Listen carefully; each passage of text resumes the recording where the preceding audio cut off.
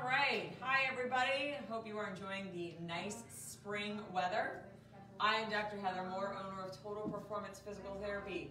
We are discussing slipped disc symptoms. So right off the bat, we're going to go into what is a slipped disc. So there's a lot of words for what occurs in your back when it comes to your disc. You have herniation, you have bulging, you have slipped, and we've used these interchangeably, and unfortunately, even in the medical profession, they've come to all mean the same thing. We don't use the word slipped too much anymore.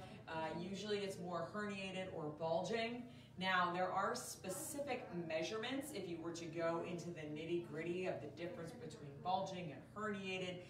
There are millimeters that actually matter when you're naming those things, but in all reality, when we get a script from a doctor, the word slipped is generally not on there, but slipped means the same thing as herniated or bulging. We know we're looking at some issue going on with the disc.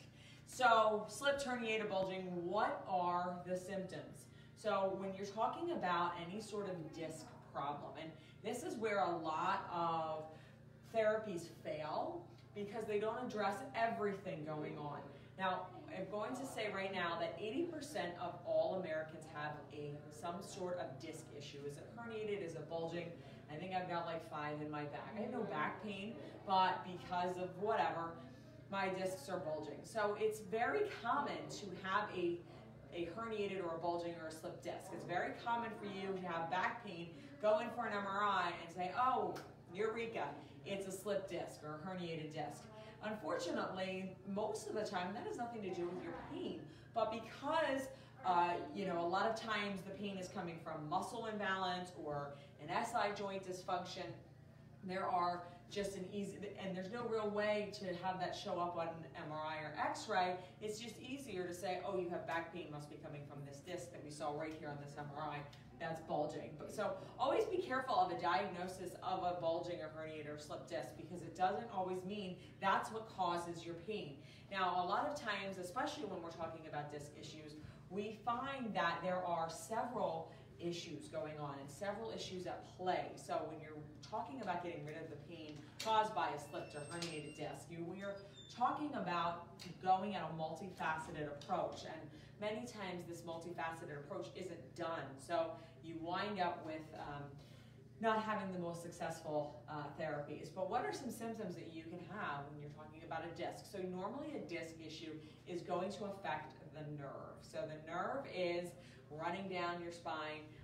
It's going near the disc, and if that disc is pushing against that nerve, it's going to cause some irritation.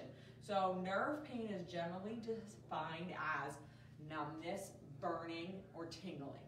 Those are the 3 words that we associate with a nerve. So if your leg is going numb, or you're burning into your thigh, burning or numbness and tingling in your foot, those are all symptoms of nerve involvement. And those are all symptoms that can be associated with a herniated disc. Now, because you wind up with some complications in terms of you wind up with a herniated disc that you may compensate for, therefore you may have some issues that are now being, that numbness and tingling or that burning sensation is going to be caused by some muscle tissue. Also, you really don't want to just accredit that numbness, tingling, burning, whatever you want to call it. You don't want to just blame that on the disc being herniated or disc bulging. It's super important that you break down exactly where it's coming from. Another issue you may have is weakness, and this is when this has really progressed to some sort of issue that you can't deny anymore. When we're talking about legs, we're going to see more of a foot drop. So are you tripping going up the steps? Are you tripping going up a hill? That's more of you can't lift your foot up. That's a nerve involvement, generally coming from that back, generally coming from some disc involvement. If you're talking about more of a slipped disc or a bulging disc in your neck, you're talking more about not being able to even hold something like a coffee cup or write your name.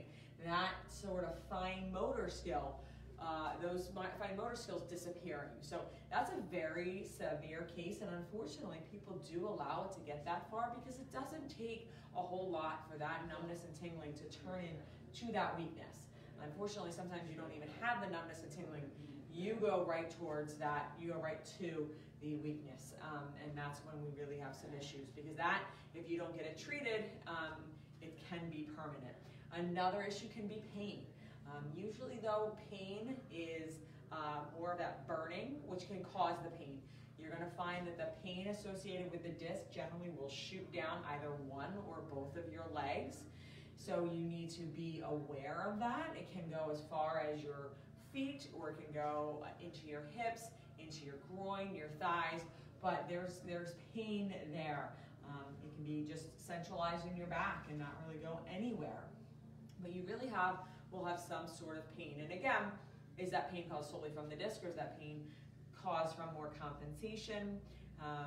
That's something we would have to see in treatment. So those are really some of the big symptoms that you're going to have with that herniated disc. Now those symptoms may cause you not be able to sleep, not be able to sit down, not be able to stand for long periods of time.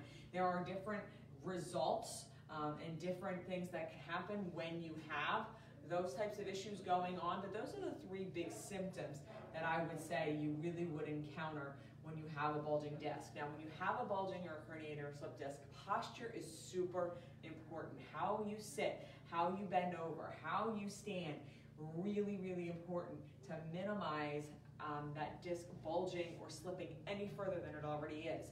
You can check out our YouTube channel, Total Performance Physical Therapy, that has a ton of videos on posture, but it's really important that you understand that one of the first things you can do immediately before you see anybody is fix your posture. Get your posture corrected. Sit correctly at the computer, stand, make sure you're sleeping correctly. That's going to help minimize that slip disc. That's the best way. Beyond any exercises, it doesn't matter the exercises you do. If you don't fix your posture, you're not going to save that disc from slipping any further. If you or someone you know is suffering with a herniated, bulging, or slip disc and wants a free consultation with a doctor of physical therapy, all you have to do is call our office at 215-997-9898, and we'd be happy to get you in. Thanks, and have a good night.